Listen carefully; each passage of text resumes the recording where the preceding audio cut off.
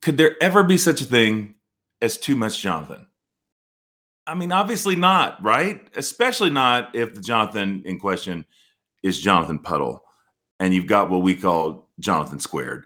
When Jonathan Puddle was in the house, literally in my house a few months ago, what a delightful human being he is. He's lovely. We had the best possible time. I can't commend his books and his podcast, the podcast, more highly to you. So sweet to get to spend a few days with him here with me in Indiana. While he was here, I had already scheduled a conversation with our friend, Dr. Brad Jersak, who's a great friend of this podcast, one of our most popular and beloved guests. We had just such a wonderful conversation on his new book. I'm going to say more to set that up in a couple moments. So I'll let that be what it is. I'll just say for now, language conversation around deconstruction has gotten so cluttered. And I feel like this conversation is tender and fierce and clarifying in all the right ways. And I hope it speaks to you. I think the book will really speak to you. So thanks for hanging around. Any way that you can like, review, share, all the things helps. Those of you who give on Patreon, thank you for making this possible. Got so much content right now I've been excited to share. And this is one of the things from the last few months that I thought was especially special, and have just been eager for you to step into this room with us, into this conversation, knowing none of this is abstract, that this is very much this conversation about disentangling belief and what that looks like. This is the journey so many of us are living on so many levels. So let's jump right in with Jonathan Puddle and Brad Jersak. Let's go.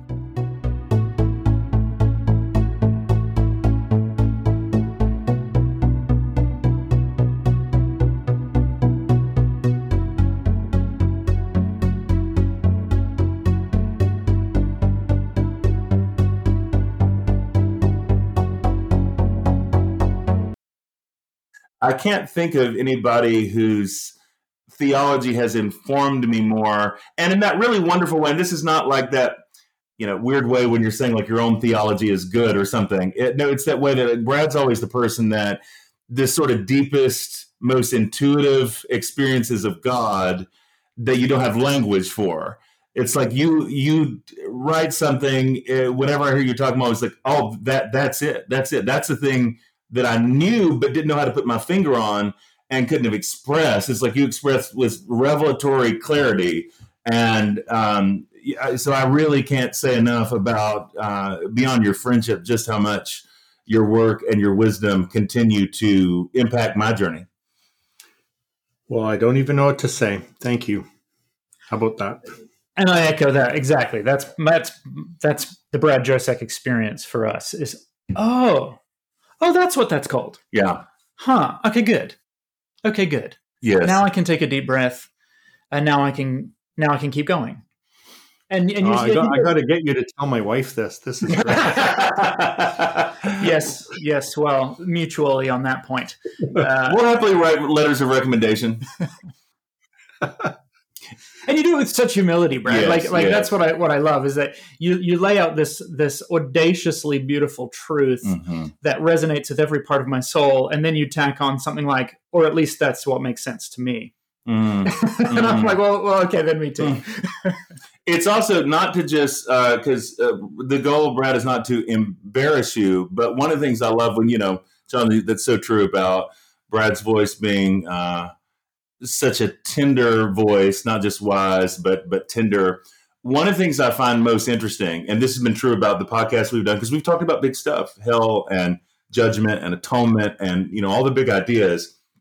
I don't know anybody else who I feel like is able to talk about these things that also, of course, are deeply held beliefs of mine now, but where people are less defensive. It's like I feel like Brad is the person who gets the shields down, like anybody else who's like to say some of the things that we talk about. folks are going to kind of like have dukes up with Brad, even if they're not convinced, even if they're not sure. It's like, especially if they had some experience of Jesus, then it's like, I kind of recognize that voice. I don't know what to do with this.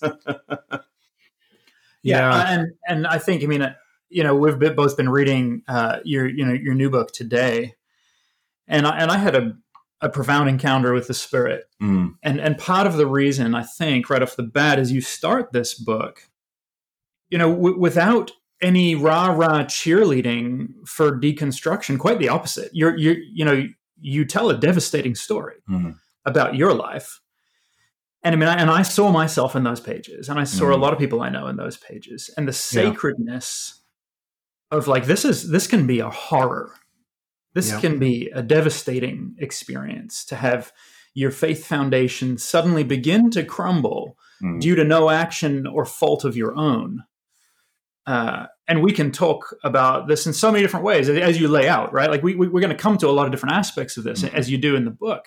But to start with this very sacred, stable, before we say anything, let's talk about the trauma and the pain of it. Yeah. And you didn't have to do that, I don't think, but you did. And it's a beautiful place to start. Well, and I felt the need to, and also, part of it, Jonathan comes from here too, the tall Jonathan, where there are aspects where it was through a fault of my own, like my responses to the trauma around me caused trauma to others. And then I have to lay awake at night remembering those aspects and knowing that I've not, that there's harm done in these journeys too, and that I'm complicit in that. And it's like, but I would crawl in a hole and never say anything again. That would be safer. Except that I do feel an obligation to pay forward the mercy that was shown me. Yeah. That's my only qualification, actually, is that the people who came and walked with me were just so incredibly kind, and if I'll pay that forward until someone disqualifies me, I guess. But I did my best to disqualify me, so here we are. Well, I love how you said that, Brad. Because I think that's part of for me, is the power of this book, is that the D word, as you say, and I know we've had some conversations even in this space before, but about language, words that we use. Of course, I'm with you in terms of deconstruction has understandably at this point kind of become the catch-all word that people know generally what you mean when you say it. So, like, I like how you both parse that and critique that a bit, but also like, okay, we're starting from this premise of this journey of deconstruction. But I feel like it's so important, the work that you're doing here, in terms of the conversations about deconstruction so weirdly can become detached in this sense of like, I don't know, where like we're not being deconstructed. We're not taking ourselves apart. We're not like pulling those threads. So the way that you thread the needle in terms of talking about your own experience, experiencing harm, feeling responsibility, like all that stuff is part of what makes this so compelling, because it's like, it's so strange to me sometimes, even though I do it too, the way we can kind of cut ourselves, like our deep selves, off from this conversation where like it's like this very cerebral thing. So I love that the book starts in a very rawly personal way. Yeah, there's you do have this spectrum, right? So I've been thinking about it that way. On one end of the spectrum, I did experience what we've called deconstruction and other things as liberation, as enlightenment, as growing up, as maturity. So like the good parts of it, I really get that. And I talk to people who are like, why are you so hard on deconstruction? This is the best thing that's ever happened to me. And I'm like, I know exactly what you mean. But I also know the other end of the spectrum where I didn't choose it. I underwent it. And others who are undergoing it don't need cheerleaders. They need someone to put an arm around them and show some empathy, because, the deconstructionist movement can sometimes be like a spotter in a gym saying, yes, you can do it. And meanwhile, there's the poor guy or woman is like, actually, this is not a bench press. This is a steamroller. And I don't know why I'm alive anymore. So you've got the two ends, right? You've got the liberation side, and then you've got the trauma side.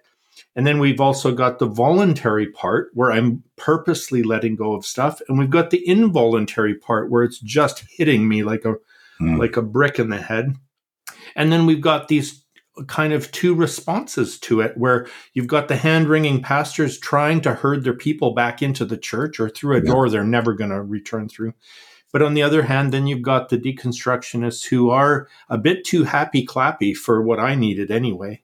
And well, all of that to say it's complex, because we're complex. And real people need to be heard a story at a time. And even their story, like mine, is going to include both angles, I think. Most people. Okay, so this is also fascinating to me because it's deeply personal, and I resonate with everything you just said. Very, very much so, right? There's parts that felt like I'd chosen it and parts that felt profoundly like I had not chosen it. Brian said to me on my show, last year, nobody wakes up in the morning and decides to have a crisis of faith. Right. But you're also then teasing this out to a bigger thing, I think, because you're looking kind of across the whole landscape of Western faith, Western culture, and you coined this term, the Great Deconstruction. Can you why and what are the factors that you're looking at? I agree with you, but I'm interested to hear what that comes from, where that lands. Oh, that's a good question. So I guess there's a couple things going on there. Maybe the most obvious one is we do have these other eras where movements became so big, we called them great, right? So the Great Reformation or the Great Awakening. I suppose we didn't call the Enlightenment the Great Enlightenment, but it was the same sort. And so this has now, whatever is going on, it's now hit some kind of a threshold where I think it's fair to call it an era, fair to call it a movement, fair to call it a giant shift in, and even though it's like super complex and there's a lot of voices and so on, it's a thing, put it that way. And then what I've tried to do is, at one time, maybe I would have said, look, at deconstruction is specifically what Jacques Derrida was doing in the 60s, and that's not what we're doing. So what? And I'm like, what if I take the opposite approach and say, if we're talking about dismantling constructs, then that's a much bigger historical project that goes back to Moses and the golden calf. It goes back to Jesus and saying, you need to be born again. It goes back to the early church fathers who said that there is a God, that the reality of God is beyond every construct of God, and that these constructs are idols that get in your way. Then I think, from the Enlightenment on, we've got great critics of Christianity like Voltaire and Nietzsche, but we've also got great critics within Christianity of Christendom, like Kierkegaard and Dostoevsky. And all of them are like these guides that we're like, oh, these are the experts who I employ for the book, because I think the biggest error we could make is doing this in a half-assed way. Yeah. If you just sort of play with it, and it gets left as a trendy new industry to write memes about, we're actually going to, we're going to undermine where we need to get to. And part of that, then, seeing this great deconstruction as the birth pains of something important means that construction is a birth canal, and we must not get stuck in the birth canal. Yeah. And we have to ask, where is this going? And if this were only like stage 2 of a 7-stage journey, I would want some experts to tell me about that who have the 30,000 foot view. Yeah. And that's why I'm interested in the 7 sleepers in part 2 of my book, because they see the big picture in terms of like 200-year movements. And if we don't pause, at least to be mindful of what they noticed, then our little trendy deconstruction can end up just being like a kite that cut its string and now got devoured by a tree, and that's it. And frankly, that's the people I meet a lot, So I do know those who've been super liberated by letting go of toxic images of God. I hope I'm an agent of helping them do that. Yeah. But I also am the one that gets the notes from like DMs from the psych wards. Saying, I was a missionary, I was a pastor, I lost my church, I lost my family, I lost Jesus, I lost faith, and now I've even lost meaning. And I don't know what to do. Yeah. I'm like, well, you need to, I don't know, have a living connection. How do I get that? Yeah. You mean you never had that? Of course you have that. Well, I don't, the language that gets used a lot is bereft. I'm bereft.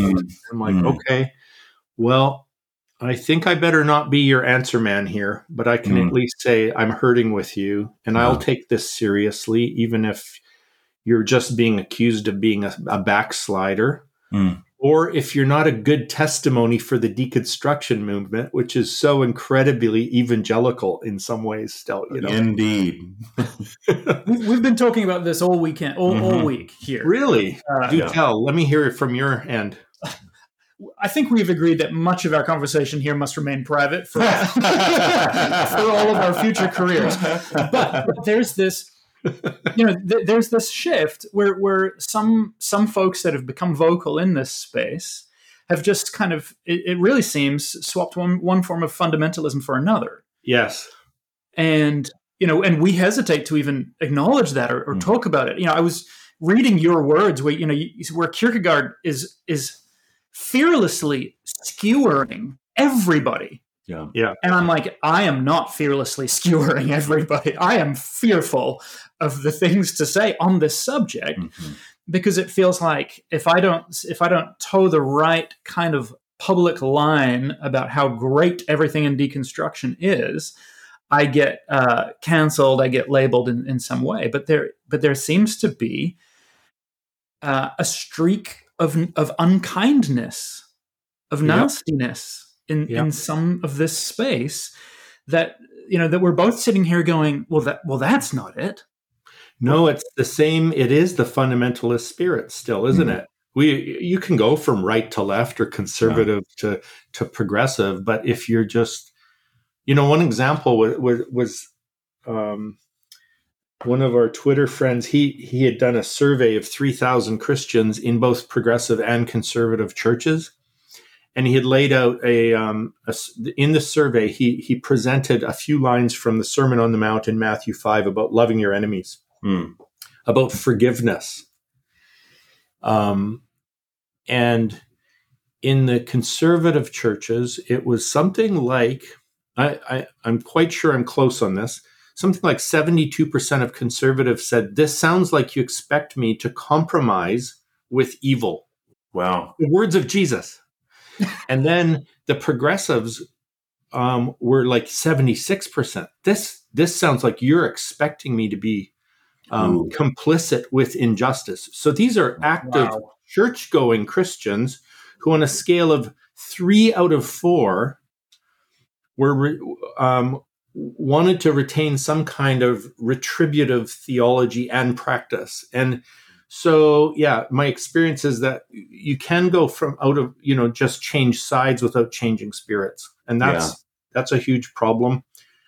And if the red letters are repulsive, then I don't, maybe Christianity's done or something, but Jesus isn't. He's the great deconstructor. Yeah. Well, I have heard a number of pastors expressly preach against the words of Jesus. So, I've certainly kind of seen that. But I feel like, in general, Brad, I feel like part of the gift of this book, and I don't think I realized. I mean, again, in one way, we're talking about it all the time, but I don't think I've heard anybody quite do this the way that you're doing it here.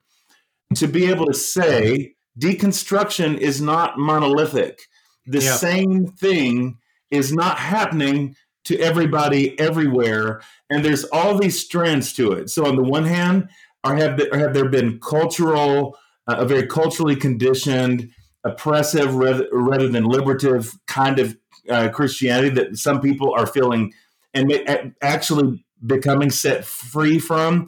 Yes. Yes. Are some folks bitter and hurt and angry and kind of burning it down? Like, sure. But there's just so many different shades. It's so helpful for me, the way that then you just nuance the deconstruction thing to where there's not this expectation that we're always talking about the same thing, because we're really not. And I don't think I realized just how much my soul was craving some nuance in this conversation. Yeah, I'm totally with you. It's because like on any given day, even in my own heart, it's like, wow, I feel like I'm a new man. And then the next day it's like, I just feel like a pile of crap, and it's, well, what's going on here? Right. And so to think that we could like define deconstruction as, like you called it, a monolithic kind of thing and maybe, the only solution to that really is to say, tell me your story. Tell me your story. And I can listen with a non-judgmental ear. Yeah. Including like to those who felt the need to leave. I have a chapter on believers with Leavers, where the only faithful move was to get out of Dodge, and I understand that. And I don't need them to be church members ever again, frankly, but I do want them to move from alienation to communion. Yes. Oh, that's so good. Yeah. It feels like, Brad, it's what, and yet I feel like on the continuum, it's like you're acknowledging all these different kinds of experiences. You talk about your own experience in such a vulnerable way.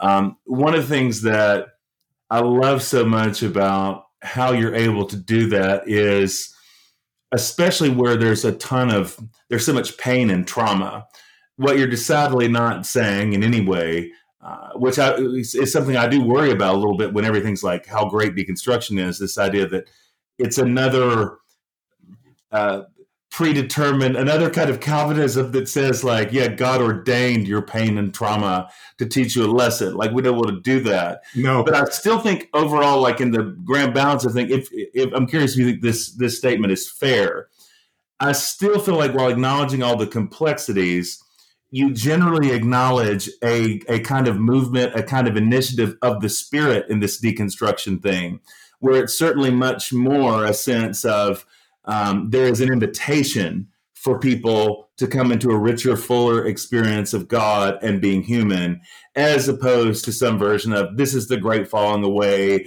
people are losing their minds or whatever. I feel like it just the book keeps calling us back to the Spirit's initiative in the midst of all these things, without saying that the Spirit is somehow directly causing all of these painful realities. Yeah, that's really good. Speaking, now look who's nuanced, right? Well done, man. That was because like, so just to echo back what I heard you say, it's like, so God is not about causing the trauma that we're experiencing, but he's in us, he's with us through the trauma in a redemptive way, that this is going somewhere if we'll go with him. And so that's why, they wouldn't let me have 3 subtitles, but one of them that I wanted was the necessity, the perils, and the possibilities of deconstruction. So I see it as necessity is basically here are the facts of life. It's not like God is making it necessary. It's just life. The necessities of life include deconstructive, reconstructive. Let's use other words for a moment. Let's say Richard Rohr, he would talk about the disorientation, reorientation. That's just necessary in the same way breathing and eating and taking a trip to the can is necessary. There's not an option. You have to go through this. You have to go through this just as surely as you have to go through puberty or whatever, or death. But then I'm also saying, yeah, and there's perils to that, right? If you are listening to the wrong voices, if you're getting, if your trauma is becoming your identity, if your journey is away from life and love and light, that's pretty perilous. That's bad. But what you're saying is the Spirit's in this, and that's what I would call the possibility, or you've called the invitation, which is even a better word. I just wanted 3 P's because I'm an old Baptist. But the Spirit is what? So what is the Spirit inviting us to do? It's like the Spirit's like a midwife in this birthing process, just saying like when to breathe, push, and I connected that a lot with, Valerie Carr's book, See No Stranger. She's this wonderful Sikh activist who is talking about a revolution of love. And she uses the same metaphor for, that the darkness that we even experience in this, and both personally and socially, because this isn't just an individual issue. She would say, well, the darkness of maybe a womb and not a tomb, or it could be either. Yeah. And that's why I think we actually do need to write about it a bit, if I have any agency in this? Yes. Then I would love for it to be a womb that leads to new life. And it can be, and I'm seeing it for a lot of people. So that's a Holy Spirit move, in my opinion. That also means dethroning the way, like, let's say, white Christian nationalism, or these like false gods that are actually an embarrassment to faith. Those have to come down. But a lot of people, they're just trying to get through the day. So That's right. I'm wondering in some ways, Brad, and this is a really open-ended question. One I especially love being able to ask you, because I feel like you've been such a wise guide through all these issues for me. Sometimes what I wonder is, even though deconstruction exists on a continuum and includes any and all kinds of experiences and ways of processing, like for any of us, the ways we process pain and trauma, some responses might be more healthy, some might be less healthy. Okay.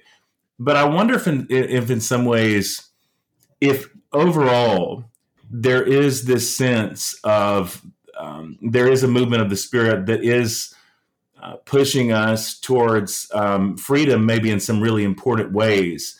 I do wonder if there's also the sense too. I think all the time about in John, the whole perfect love casts out fear. But when so many of us have had a faith system that's so fear-based to the core, you take that out of us, and especially the further that goes, like I think a lot of times we don't know how to run without that. Okay, so maybe I don't believe the way I used to about eternal conscious torment and some of these things, and that's a needed shift. But now, why do I make decisions, or how do I make decisions about how to love my neighbor or have any kind of boundaries in my life at all that might be healthy? I think a lot of us really are struggling with, okay, maybe I feel liberated from something, but not really having the resources to know what to do now. I've heard these stories about the Welsh revival, where all these rough men changed their ways. And since they were no longer cursing at their donkeys, the donkeys didn't understand what they were being asked to do anymore. Wow. Yeah. and I feel that inside myself at times, where I'm like, oh, I don't feel stricken with a sense of my own disgustingness as much as I used to. Certainly stricken by my capacity to hurt others. Yes, that and I think I'm allowed to be honest about that, confess that. Yeah. But without this driving mechanism of fear, it's almost like agoraphobia. Like this field is too big and open. It's exactly that. It's spiritual agoraphobia. That's such a good analogy. Like, what do I do with this open space? It's terrifying. What comes to mind right away is a passage from Brothers Karamazov that's called the Grand Inquisitor. and the other is Romans 6, verse 1. So, first of all, The Grand Inquisitor is a short story within a big novel about how a Grand Inquisitor during the Spanish Inquisition finds out Jesus is in town and has healed a little girl. And so he arrests him and he interrogates him. But the interrogation is really him just giving Jesus a lecture about how the freedom that Christ brought was, we can't handle it. And so that the church had to take into its own hands, saying yes to the 3 temptations of Satan in the wilderness. And he accuses Jesus of giving us an unmanageable freedom. And so the church now has had to say, no, we're going to operate like the kingdoms of this world, and we are going to use control and fear because that's what the market demands. Yeah. Wow. It's worth just reading that section. It even sells it as its own short story, but it's unbelievable because it is then a critique of the church, right? Mm-hmm. But it's also able to distinguish Jesus from the church. And it's meant to invite the church to repent of those things. But he does identify a very real problem. Dostoevsky is so good at this. He will take characters who are opposed to his own personal views, and he will present them not as straw men, but the very strongest arguments. Well, then let's just shift to Romans 6, verse 1. Paul has been sharing this kind of grace, an agoraphobic level of grace in Christ, that whatever Adam has done to screw us over, Christ has undone. But then his opponents are going to object, and he tells us their objection. What, shall we then just sin that grace may abound? Because they don't know what else to do, right? Now I'm free, then I may as well just go do this and that. And I've heard pastors say that. It's like, if I didn't believe in eternal conscious torment, I would just go screw around. I would have affairs. I would do that. And they go through all the litany of hedonism that their heart's not been won. I'm like, you mean you need hell to behave, to be a good person? Like even humanists are better than that. So, but we've been, and so Paul says, so I'm not going to present an answer now, but I think Paul does in Romans 6, and it has something to do with, I'm not saying it's either live in terror or anything goes. I'm saying the grace I'm talking about is fearless, but it involves identifying with the death and resurrection of Jesus, identifying with metamorphosis, identifying with that kenosis and theosis, which is like I'm crucifying the demands of my ego, and I am now surrendering my life and will to the care of this loving God who's leading me somewhere. So we don't go from grace to anything goes. We go from or fear to anything goes. We go from fear to a surrender to grace that is about death and resurrection. And that's why I do think we need to double down on deconstruction, so we get all the way to death. That's so powerful. I'm wondering, Brad, and this is one of the things I really, it's funny.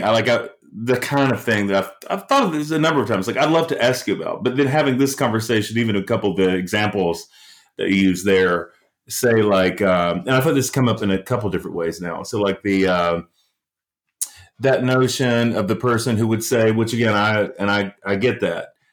If I didn't have eternal conscious torment to believe in, then I would do X, Y, and Z. So that's still very much what's in you to do. It's what you want to do, but there's this external restraint. It's the only reason you're not doing it. For me, somehow there's a link between something like that, or when we see people who are in a certain kind of fundamentalism where they're insiders and outsiders, good guys and bad guys, almost this, childish Western sort of white hats and black hats, like everything's just very binary, very black and white, like it's all like just extremely rigid.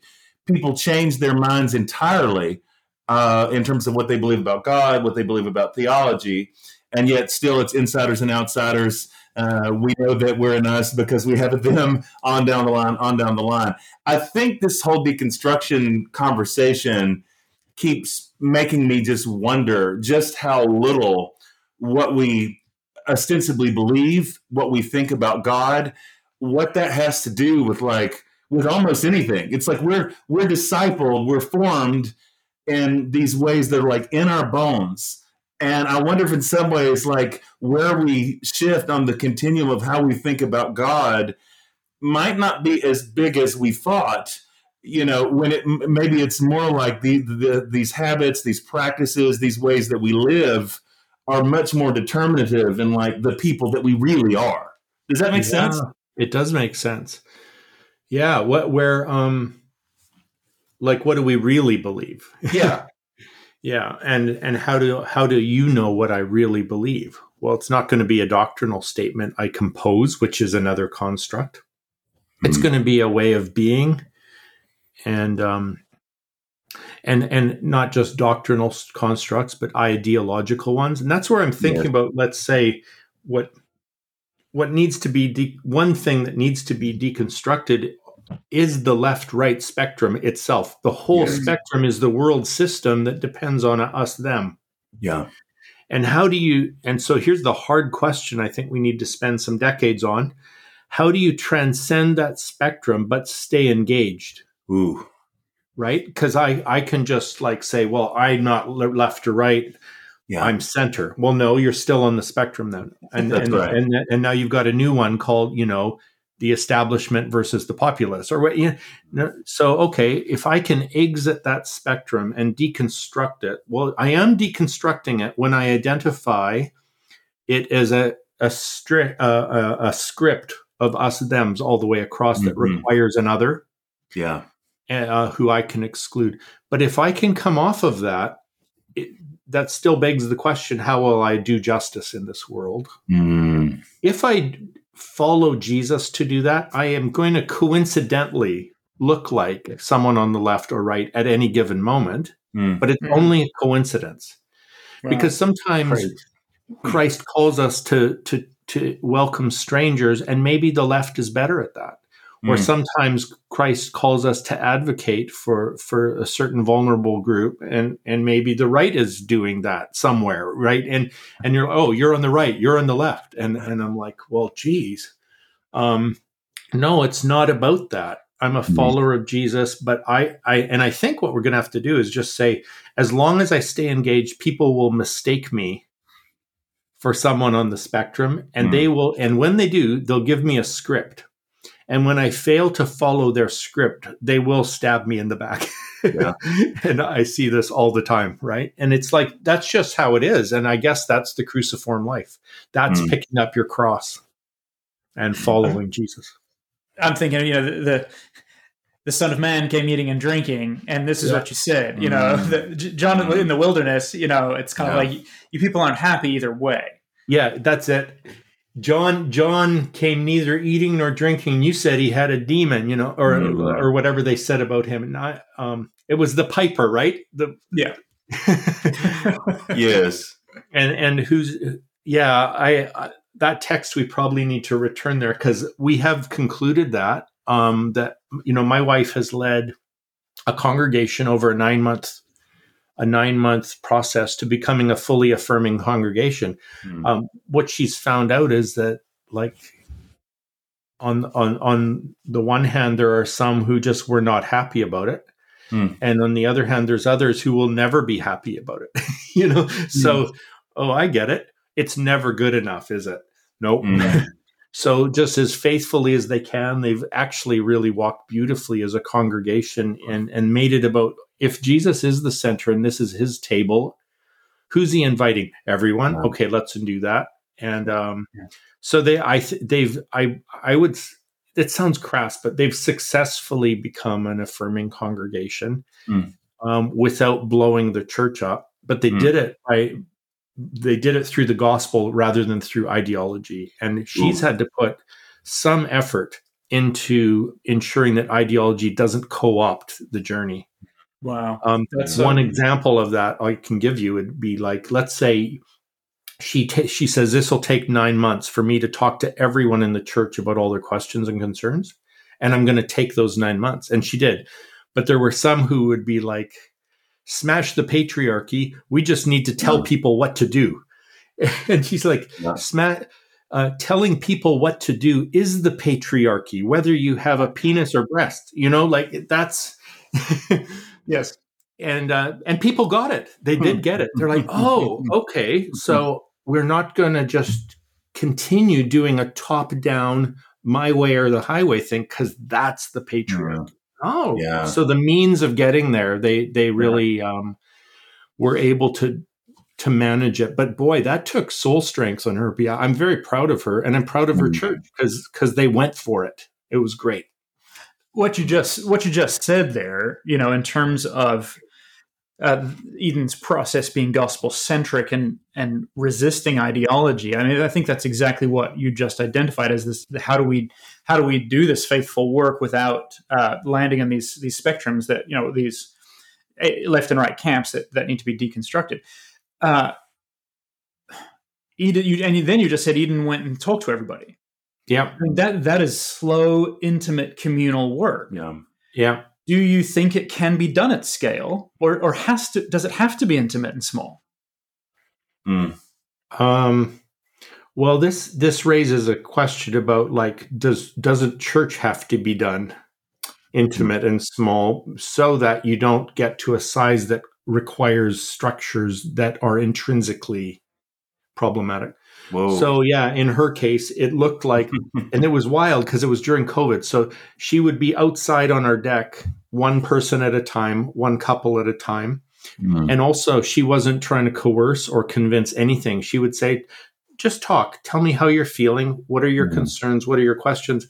And she was like brutal in terms of not reacting to them. And she said almost all of them just talked themselves out of like a problem. And wow. She's like, and they're like, oh, thank you so much. You've really helped me. And all they did was work it through for themselves, but they needed a non-judgmental ear to hear. Yeah. And it was pretty funny, like how little she had to impose her will on anything. It was, because imposing your will is the patriarchy. She has a nose for that, and it really helped. Her name's Eden, by the way, for those who don't know.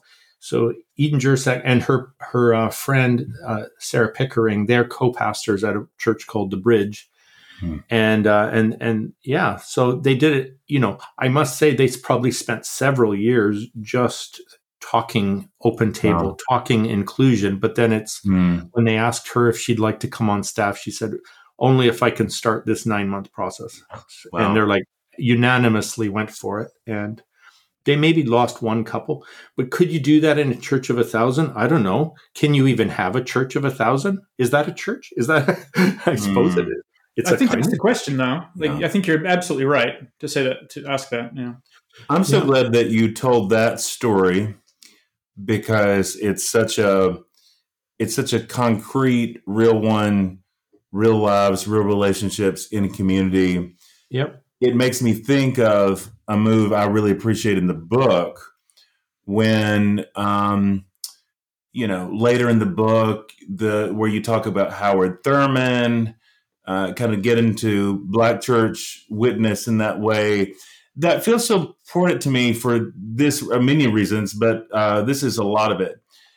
I think we have to own the ways. And incidentally, I still don't think these ideas were like wrong or unimportant. When I think about the certain a tradition that's informed me, maybe best embodied and very powerful through people like Stanley Hauerwas, and I go down the line. But I think this notion of, the ways that the kingdom of God, the community of God, whatever language you want to use, is very different from the structures of the world. Like all of that's like so important. But I feel like exactly where it's so important to tell the kind of stories like you just did about Eden and the church, when we talk about Howard Thurman, we think about the Black church in general in America,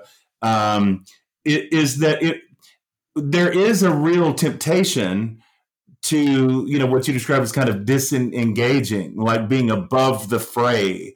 And in so many ways, I think for a lot of us in sort of various, just all kinds of white evangelical-ish, like I feel like that's often the move. It's like, so maybe we move beyond, fundamentalism like we have known it, but then it becomes this sort of like, well, we've withdrawn from these things altogether. And it seems like we need those voices and that counter witness that calls it, puts our feet to the fire. Like you actually don't get to escape the world. You got to live in it in some way. Like, what are you going to do with all this new information, right?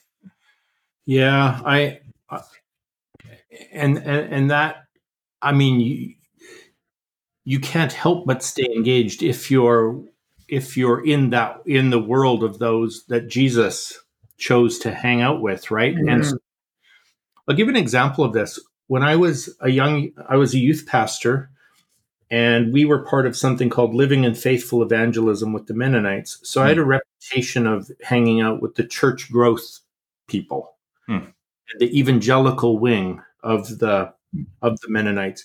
They didn't seem to realize I had bought into the nonviolent activism.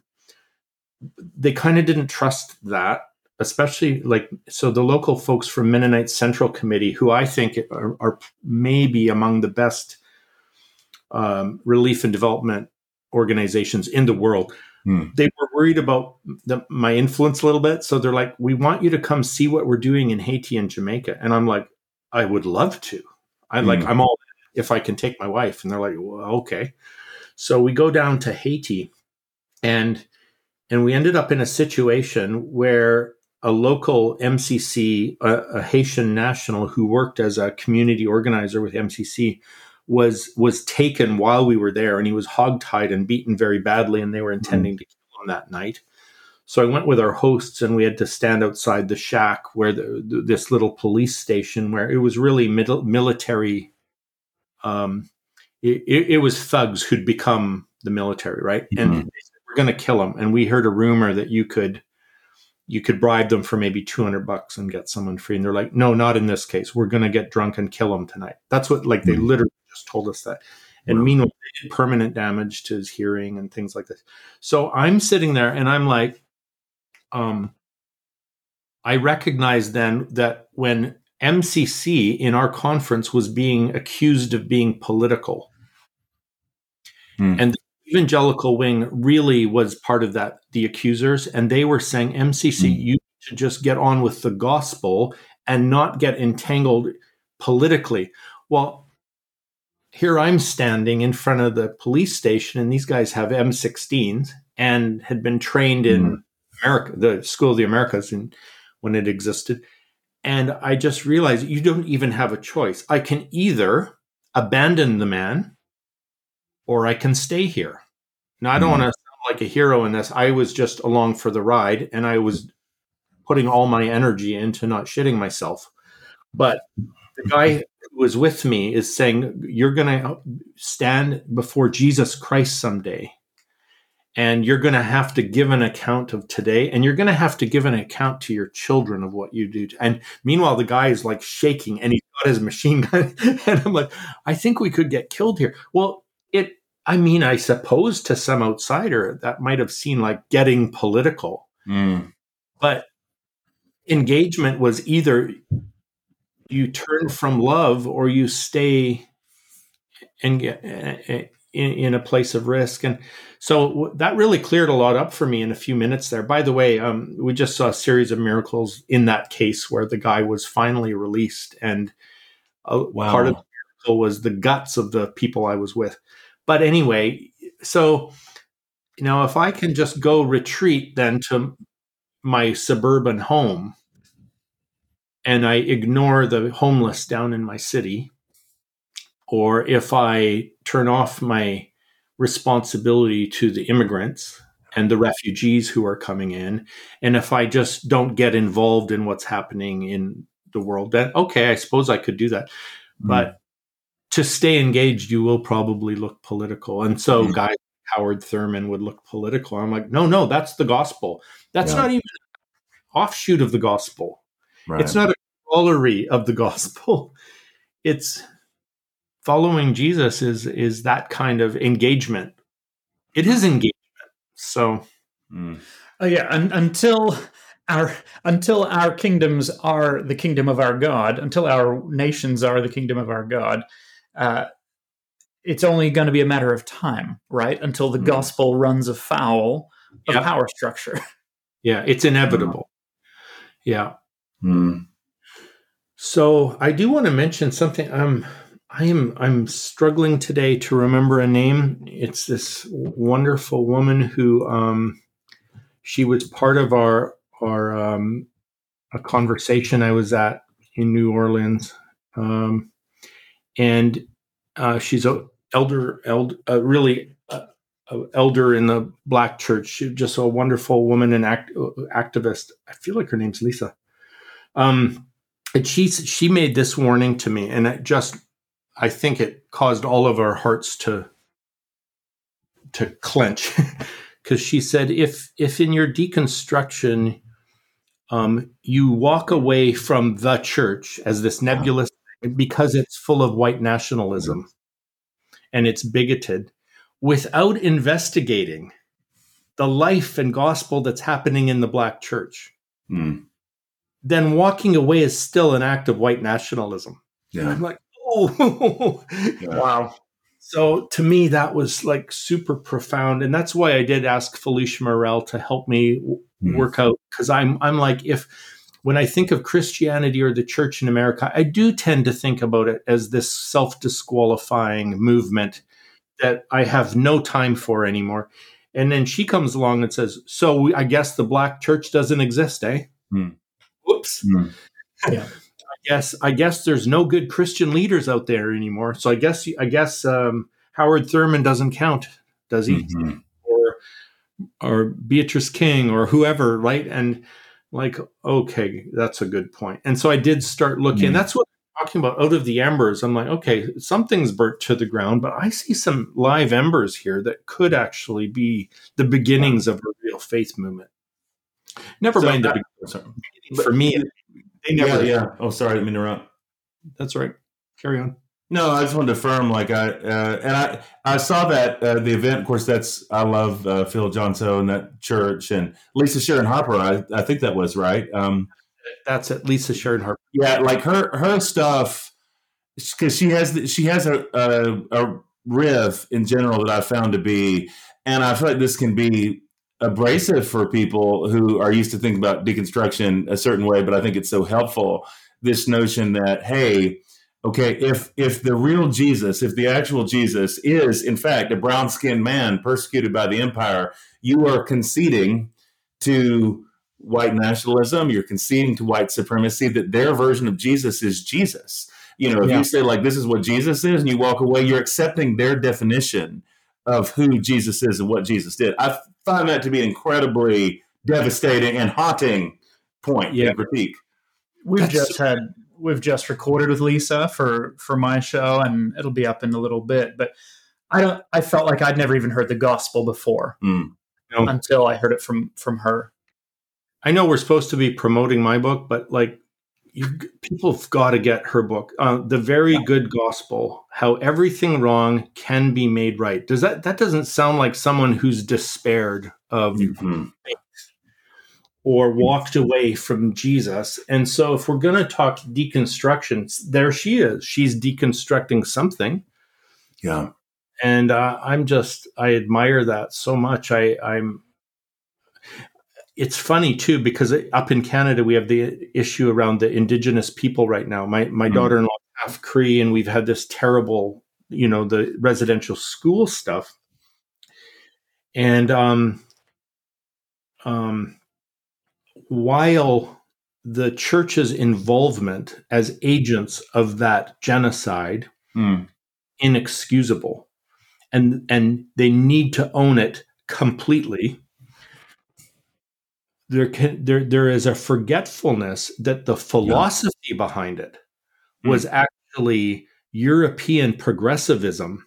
That's right. Where the same people who said Christianity is superstitious and we need to behead priests in guillotines in Paris, that ideology is the same one that said these indigenous people are backward and superstitious, and we need to rub their culture out in the name of progressivism. Right. And so I'm looking at that, and so what happens then is you've got some people. I feel like there's two camps. One camp is like, Jesus is a white European, and he's bad, so let's go burn the churches down. Meanwhile, these First Nations people are the ones who built the churches. And these churches because they identified Jesus with the brown Jesus of Galilee. Yeah. And so that's an interesting dynamic that I cover at some point late in the book. It's like that. Sorry, Brad. Go ahead. That truth telling, that the church needs to do in terms of its complicity historically in these things. There's room in that truth telling to say, oh, and also this was Antichrist through and through from the beginning. Yes. Not only did we do evil, we had no idea in whose name we thought we were doing it. Yes. Which is kind of, it brings me back to, when I watch even in the last, 5-6 years, we've seen some of these kind of more celebrity type figures, worship leaders, well-known Christians walking away from the faith. And I've listened, sat down and listened to their stories and the God that they describe wanting to nothing to do with. And I'm like, you should have nothing to do with that God. Yeah.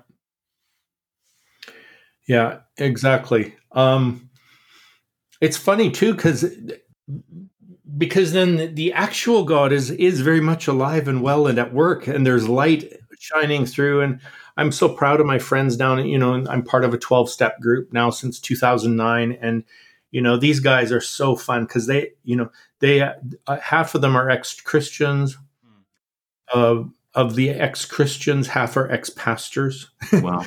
And a few of them maybe have hung on to their faith, but some are like, well, I'm an agnostic now, I'm a heretic now, pagan now. These are words they use. Yeah. And then in the midst of it, they're like, but I'm like, well, then tell me about your higher power if he's not, who you thought he was. And they're like, well, he's loving, caring, relational, responsive, forgiving. I'm like, oh, I know that God. And they're like, and I don't know who or what he is anymore, but I know this. He's in me and he's bigger than me and he's here and he's transforming us. Well, talk about the humility of Jesus. If his J name has been so besmirched that people walk away from it, he's not walking away from them. And he's quite fine to be known as the light or love or life. And I'm so impressed with him that these folks are like, and you know what? When I act as if he's there or she's there or whatever it is there, that's how they talk. I'm being set free. So the liberation is still happening apart from their old construct because they didn't get rid of them. They got rid of a construct. That's so wonderful, Brad. It makes me think about, because I feel like this is such a careful distinction, and I love that you are walking that line, even how you describe that. The language has shifted, but in reality, here are folks who very much are still in touch with a higher power of love, and God's not offended. They still think we get God's name wrong, that kind of thing. Something, though, I do feel like is that I've just been sitting with for a bit here. And, well, real quick story. A couple weeks ago, I literally have never preached from this text before. I was preaching the lectionary text, like, well, that's how it goes. I need to preach the gospel text of lectionary, so we'll see what happens. And it's the story of the persistent widow and the unjust judge. And as I'm thinking about that story, I'm thinking about, in the last few years in Oklahoma, being in community with Madeline Jones, Julius Jones' mom, and Antoinetta's sister. Julius has been on death row in Oklahoma for over 20 years. I was thinking about how much Madeline, more than anybody I can think of, embodies that spirit of the persistent widow. She's the one who kept knocking and knocking and knocking. And it's so funny. There's this texture in the story, the judge is afraid of the woman. And there's a line where I think in Greek, it more literally almost be like, he's afraid she's going to give him a black eye. Like he's intimidated because she's so persistent. And and what I've seen in Madeline's life and over 20 years, like not giving into despair, continued, like something just kind of clicked in me, this idea that to despair, to relinquish hope altogether, sometimes I think really is a kind of privilege, where people who really are on the underside of a thing, like for Madeline, it would never be an option to give up hope for. It's just not something you can do.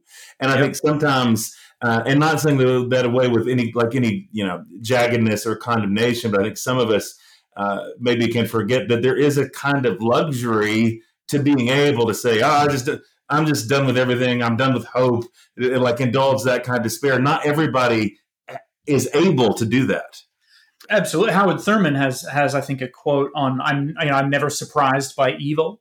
I'm a follower of Jesus, and it hit me because I am surprised by evil. Yeah. And I thought, what a privileged position. I must have lived to not to be shocked and surprised when things go poorly, when injustice happens in the world. I was deeply humbled. Yeah, that's a reality where we can turn the channel, right? And I can forget about how hard it is to if you're a person of color who has to assess every pub you go into as to whether you're safe. And I don't even have to think about that. But it is what it is. The reality is I'll go to bed tonight and I don't have to think about things that people in war-torn countries have to think about. But then I just better not make any assumptions, about being a good guy or something like that, or why, why I'm in this place of privilege. I do think there's a sense in which that's what Philippians 2 is about, that where, though being God in nature, Christ, where we use the word kenosis, emptied himself. I think it's sort of like he set aside privilege. And though fully aware of his social location, Jesus set aside his privilege. Yes. And he takes the form of a servant, but when it says the form, it's not saying, like, it's not a disguise. In fact, it's an unveiling of God as servant. But so form is mode of being. It's not just a mask that he's slumming it to pretend something. Actually, he's unveiling the very nature of God as what he's not culturally appropriating the guise of a slave to prove a theological point. That's right. Yep. Brad, I'm wondering if I love that so much. The maybe in terms of just bringing a couple things full circle, and I feel like this is, as much as I love your theological work, your way of processing through these things. One of the places where I feel like you eat and that you do best. And I love that this happens so much through the book, which, by the way, I felt very ridiculous to go straight into praising the book so much and never actually say the name of the book is Out of the Embers, Faith After the Great Deconstruction. That seems worth saying. Should have done that a long time ago. I'll be plugging this in all kind of different ways, but it's so important. But I love that throughout the book, whereas, yes, you're dealing with the academic stuff, the philosophical stuff. There's the memoir element in terms of your own story. I love how all throughout the book, you're weaving in stories of people that you know and conversations that are happening in real time where people who are all over this continuum of this great deconstruction conversation, how they're experiencing pain, loss, hope. I would love, in whatever direction you want to go with this, just for you to, if you could tell us just a couple of stories right now that are especially pressing on you in terms of real people who are in the thick of this and how maybe they're connecting with God, maybe they're finding meaning, working their way through this. Like, what are you seeing right now and hearing through these stories that's just really grabbing a hold of you? So do you mean from the book or outside of the book? What's your... Okay. Yeah. So one that I mention in the book is this guy who had been he was a Christian. I think he was a pastor, but he was part of a multi-campus kind of megachurch, and he had some profile in it. And I don't know why his deconstruction was so messy, and why for him it was a free fall, but he ended up in a pretty dire situation one of the metaphors I use in the book is about like a mastectomy. My mom went through a mastectomy, and so cancer had to go for him in terms of spiritual. His spiritual tradition was cancerous, but he lost so much meaning that he was bereft. And it was funny because in the midst of that, when he no longer believed in Jesus at all, he from crisis care and suicidal ideations, he cried out to God, but the word that came out was Jesus. And it shocked him that that's what came out of his mouth. And it reminded, Jonathan, you'll know this really well, it reminded me of the U2 song, Jesus Help Us. It's a fucked up world, and then the moment he cried out to Jesus, he heard back, and what he heard was my name. And it's not because I'm an expert on any of this stuff, but I think God just knew that if that guy reached out to me that day, I wouldn't ignore it. Because I do ignore, like I get too many inquiries, right? But that day I didn't, and so now he is on a pathway of like, what is it to have a living connection? How can I have this? How can I have this? And my godfather said, just start with empathy and tell him you already have it. In fact, you called out to God and you used the name Jesus, and then you heard back from him. So you don't have to grope for living connection. It's you have identified it in your darkest place. And isn't that cool that he didn't have to dig himself out to a place of light in order to have an encounter with the living God? It's like in the abyss. That's where he met him. And I connect that with this Russian proverb I love so much because I've messed with it. The Russian proverb is when you think you've hit the bottom, you'll hear a knock from below. The way I've messed with it is I've said, and it's Jesus knocking. He will always be beneath us, undergirding us, even at the very, very bottom. And sometimes we just need to get to the very bottom. Yeah. So that'd be one example where I'm seeing a guy who lost everything. And then out of the embers, an important word to me, and this is inexplicable. It is inexplicable how he got there and how he is coming out of there. And also that it's not magical. This hasn't been tied off with a bow. This is going to be years of recovery if he does. But there was God. So that was cool. That'd be one example.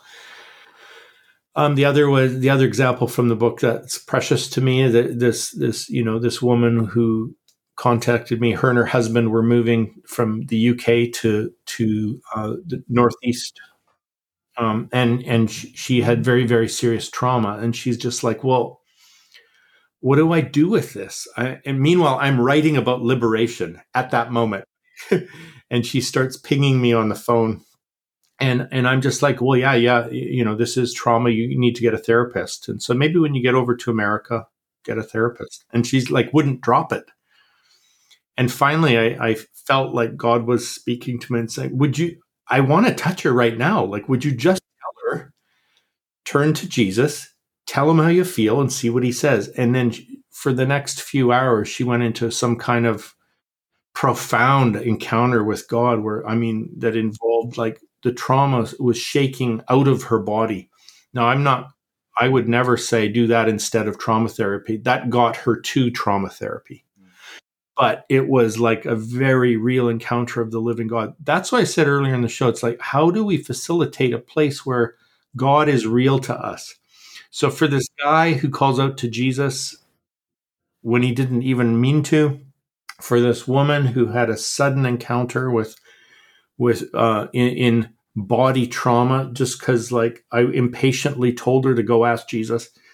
That's fascinating to me. I wish it wasn't so random. It doesn't even have to be. Maybe there are ways to orient ourselves towards that kind of mercy on purpose. I'm always worried about making technologies, though. That never goes well.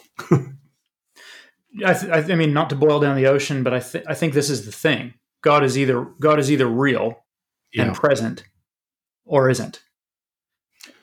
And we've been talking about this again the last couple of days. People are hungry and desperate for a genuine connection with God, with the divine love, with the light, with Jesus. Yes. I know you don't want to be overly prescriptive, and yes, it's personal, but if someone is listening and they're just desperate and they don't know what to do next, I mean, what would your few words of encouragement be, Brad? So I'll do two layers. So the most immediate layer is I just go into that kind of listening prayer where I close my eyes, I picture his face. Maybe I'm constructing it, but I bring my cares there and I say, Jesus, part of me feels this way. And then as best you can, be brutally honest. Here's how I feel, even if it's like angry or sad or whatever. Psalm 6, Psalm 13. If you need words for it, those two Psalms will give you words. But if you know exactly what you're feeling, just tell him. And then give him the benefit of responding. And it really is that simple. If God is real and he's in you, if he says, cast all your cares on me because I care for you, call on me and I will answer you, then my experience is that he does. Now so that's one layer. The other layer is just, I know we're not all wired exactly that way. So at one point in the book, I talk about this needs to work for everyone. God will work with everyone if he's alive. And so I talk about the way of the via activa, that's the way of, if you meet God in the act of life, of reaching out to the poor, you can meet him there. I meet him with the addict. I meet him with the homeless. I meet him with the disabled all the time, easily, because he said so, Matthew 25, right? But there's also the via positiva. Maybe you love to read and listen to podcasts and think about God and talk about, you do know. Don't tell me what you've read about God. Tell me, I bet you if I pray with somebody, not I bet you, I know this is the case. If I just ask, God, would you remind them of the time when they actually met you? I've never met someone who hasn't. An atheist. I was in jail and my twin sister died. And it's the first time I ever prayed. And I felt like she was there with me. I'm like, okay, there you go.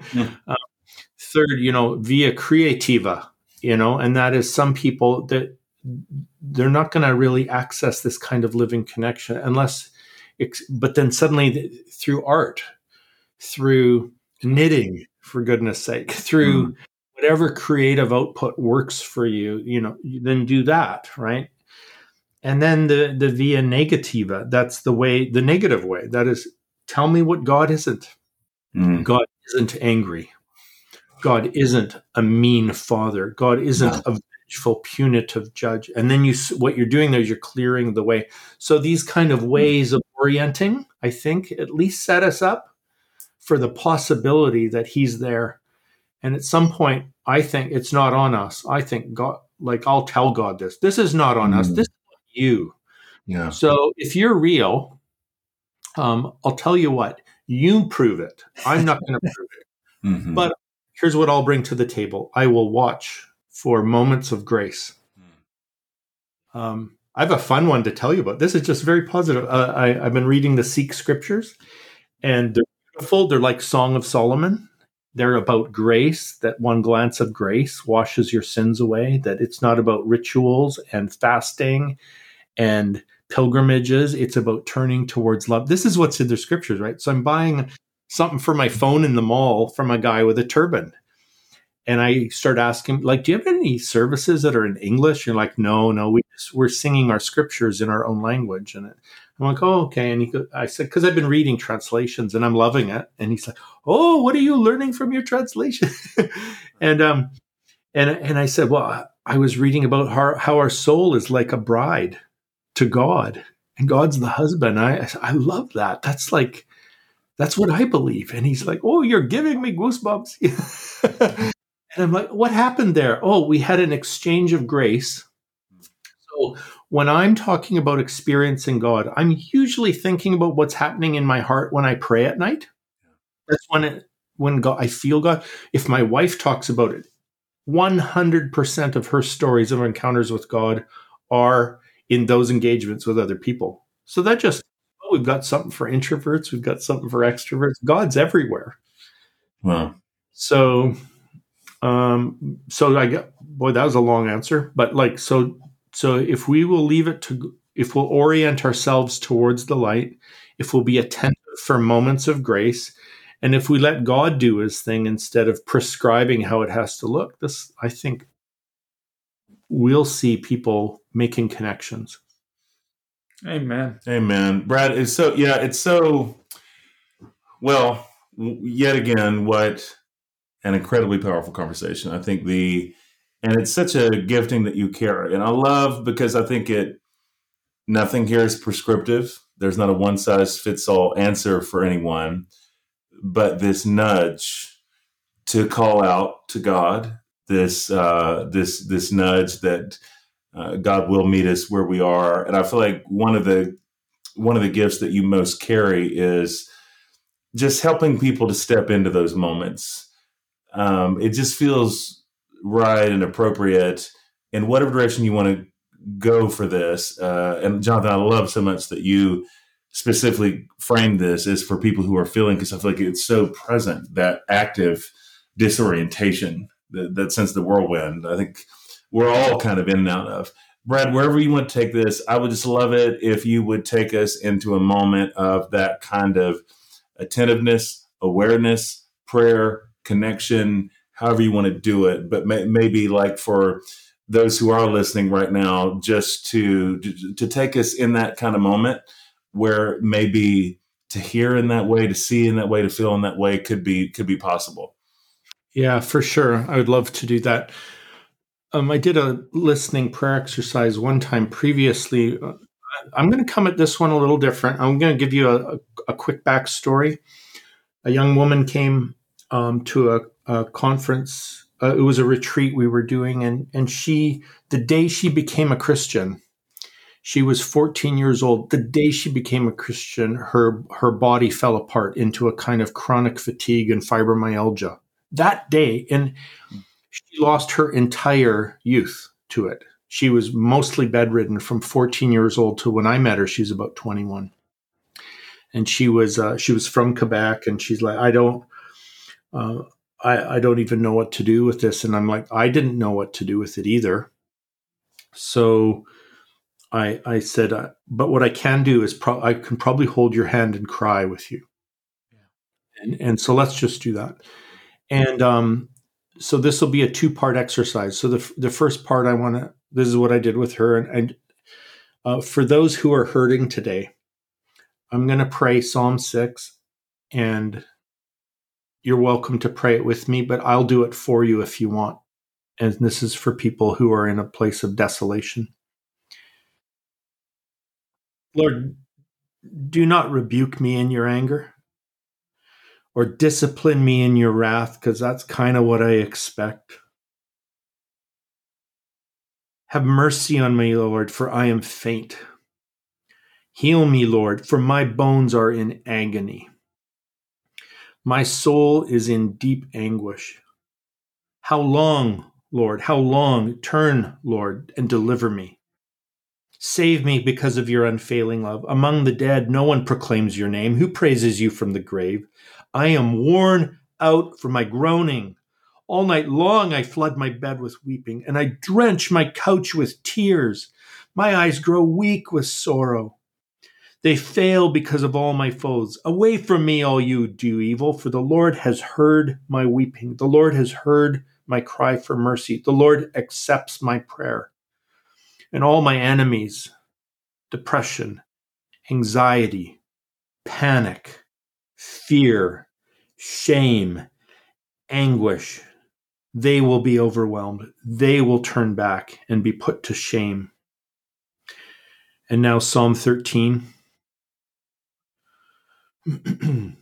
How long, O Lord, will you forget me forever? How long will you hide your face from me? How long must I wrestle with my thoughts? Day after day I have sorrow in my heart. How long will my enemy triumph over me? Look on me. Answer me, Lord. Give light to my eyes, or I will sleep in death, and I may as well. And my enemy will say, I have overcome them. My foes will rejoice that I fall. But you know what? I'm going to trust in your unfailing love. My heart is going to rejoice in your salvation. I will sing the Lord's praise because I just hope, maybe out of the ashes, you'll be good to me. Now, the second part of our exercise, I want you to think about kind of kneeling, sitting, whatever, even in despondency or defeat, at the foot of the cross, and we look at the one who is the cross-shaped God, who's the intersection of pure goodness and absolute affliction. And we look to that one and he says, I know. And he didn't just suffer like us. He suffered what we suffered. He suffers what we suffered directly because our affliction nails us to his heart there on the cross. And out of his wounds, Lord, I pray that healing love would flow into my brothers and sisters today, anywhere they need it, where they've experienced trauma, where they've experienced abandonment, where they've experienced accusation, even in their deconstruction, that they've fallen into alienation. Anybody like that needs your touch today. And we're going to do this will be interesting. Instead of him hanging on the cross, the one with those wounded hands comes to you now. And I ask that he'd lay his wounded hands on your heart and on your wounds, and that he would draw out the toxins of spiritual abuse, of disillusionment, of disappointment with God, and of every foul thing that's been associated in misrepresenting Jesus to you, and that he would pour in healing light into your heart, into your wounds, that he'd flush you fresh and clean from head to toe, body, soul, and spirit. And then maybe, just maybe, you could follow into his arms for a big hug. And I'm going to just leave people there in that hug. And maybe the others are feeling great today, but maybe you could do that vicariously for someone and hold their pain in trust for them because they can't even look at it yet. That's good intercession. Get a hug from Jesus for them. Amen. Amen. Well, if God is alive at all and answers any prayers, I think those ones matter to him. And I'll trust that.